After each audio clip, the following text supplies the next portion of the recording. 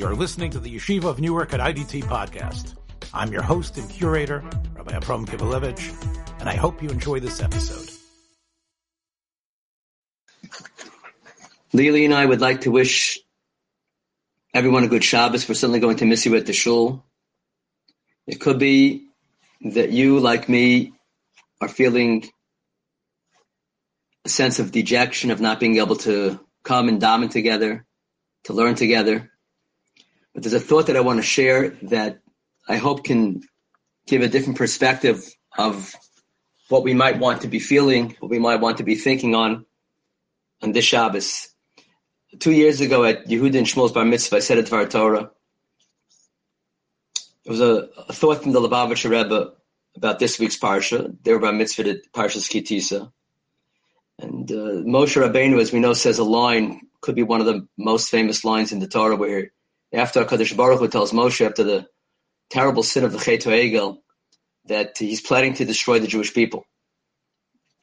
And he tells Moshe, I'll make a new nation with you, but these people I can't deal with anymore.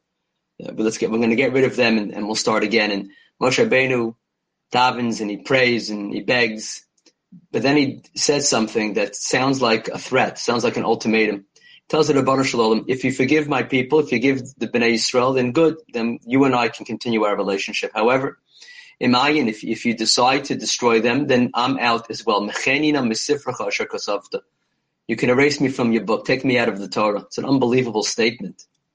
Really an unthinkable statement. How can anyone, even Moshe Rabbeinu, talk to the Rebbeinu Shalom like that? It doesn't sound like makes too much sense. There's a fantastic idea. The Lubavitch Rebbe quotes a ton of Eliyahu Hanavi.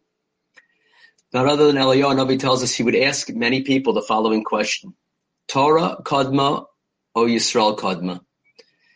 What takes precedence? Sounds like he's asking what's more important, Klal Yisrael or the Torah? It's almost as if he's asking, if you had to make a choice, if you could only have one, if you had to make a choice between Klal Yisrael and the Torah, what would you choose? Who would you choose? It's like sometimes we ask our kids, we have that funny discussion. If there was one food that you could eat, but only that one food for, 2 years on a desert island, what would it be? Which one? You can only have one. Klal Yisrael or Torah, which one do you choose? So Eliyahu Navi tells us that he asked many people this question, and many people say Torah Kadma. Many people say Torah comes first. But I say that Yisrael comes first.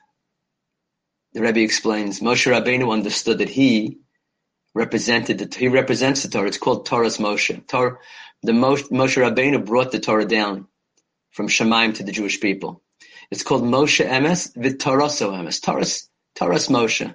Zichru Torah's Moshe Avdi. Moshe understood that in order for the Rebbeinu Shalom to forgive the Jewish people, the Torah had to be set aside for a moment so that the relationship between HaKadosh Baruch Hu and Klal Yisrael would come to the fore, where it would be recognized that Klal Yisrael's Kadma. You see, when we did the Chet HaEgel, so there was no room for us to exist. When the whole Klal Yisrael is involved in Avodah Zarah, where's the room for a Klal Yisrael when there's a breach on such a level? So Kadosh Baruch Hu says they're finished. So Moshe Rabbeinu says, in order for the Klal Yisrael to continue to exist, I Moshe Rabbeinu, who represent Torah, has to step aside for just a moment to highlight the idea that Yisrael is Kadma the Torah. That Klal Yisrael comes before even the Torah itself. It's an amazing thing. Torah Kadma or Yisrael Kadma? Yisrael is Kadma.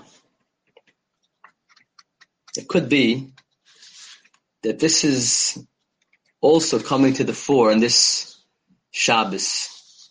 A Shabbos where we don't go to shul, where we're not going to shul. A Shabbos where there's no Kaddish and there's no Kedusha and there's no Kriyas HaTorah. It sounds rather sad, a state of dejection, a state of the inability to highlight our love for the Rabbanu Shalom in the Makam HaKadosh, in the Beit HaKnesses. However, what's happening on this Shabbos is HaKadosh Baruch Hu is expressing his love for his people. Because Yisrael is Kadma. What's more important even than Shul, and even than Kaddish, and even than Kedusha, and even than the Pilpul Chaverim and the Dibuk Chaverim and the ability for us to get together and express our friendship and love for each other, what's more important even than that is Klal Yisrael. What's more important by the Ribono Shel Olam is that we be healthy, is that we be strong, is that we not, God forbid, get each other sick. Rahman al-Itzlan. Torah Yisrael, or Torah Kadma or Yisrael Kadma. On this Shabbos, we realize and we learn and we absorb the idea that in HaKadosh Baruch Hu's world, Yisrael is Kadma. And that's what we should keep in mind this Shabbos. It's dafka from us davening at home, from not being allowed to go to shul. It's dafka from the rejection that we learn that in Hashem's eyes, nothing's more important than Klal Yisrael.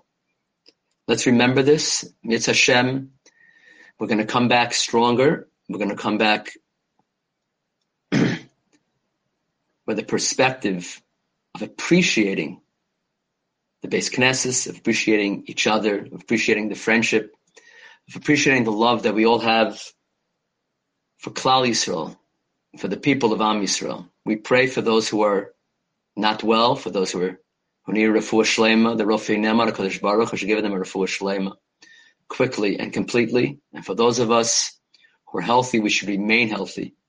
We pray for those in Eretz Yisrael, our brothers and sisters in Eretz Yisrael, that they should remain healthy. And we really pray for the entire world, that HaKadosh Baruch Hu should send Refuah Shlema Meher of Yameinu. Wish everyone a wonderful and holy Dika Shabbos. Hope to see you all soon. Thanks for joining us for another episode from the Yeshiva of Newark at IDT Podcast. Be sure to subscribe on your favorite podcast app so you don't miss a single episode.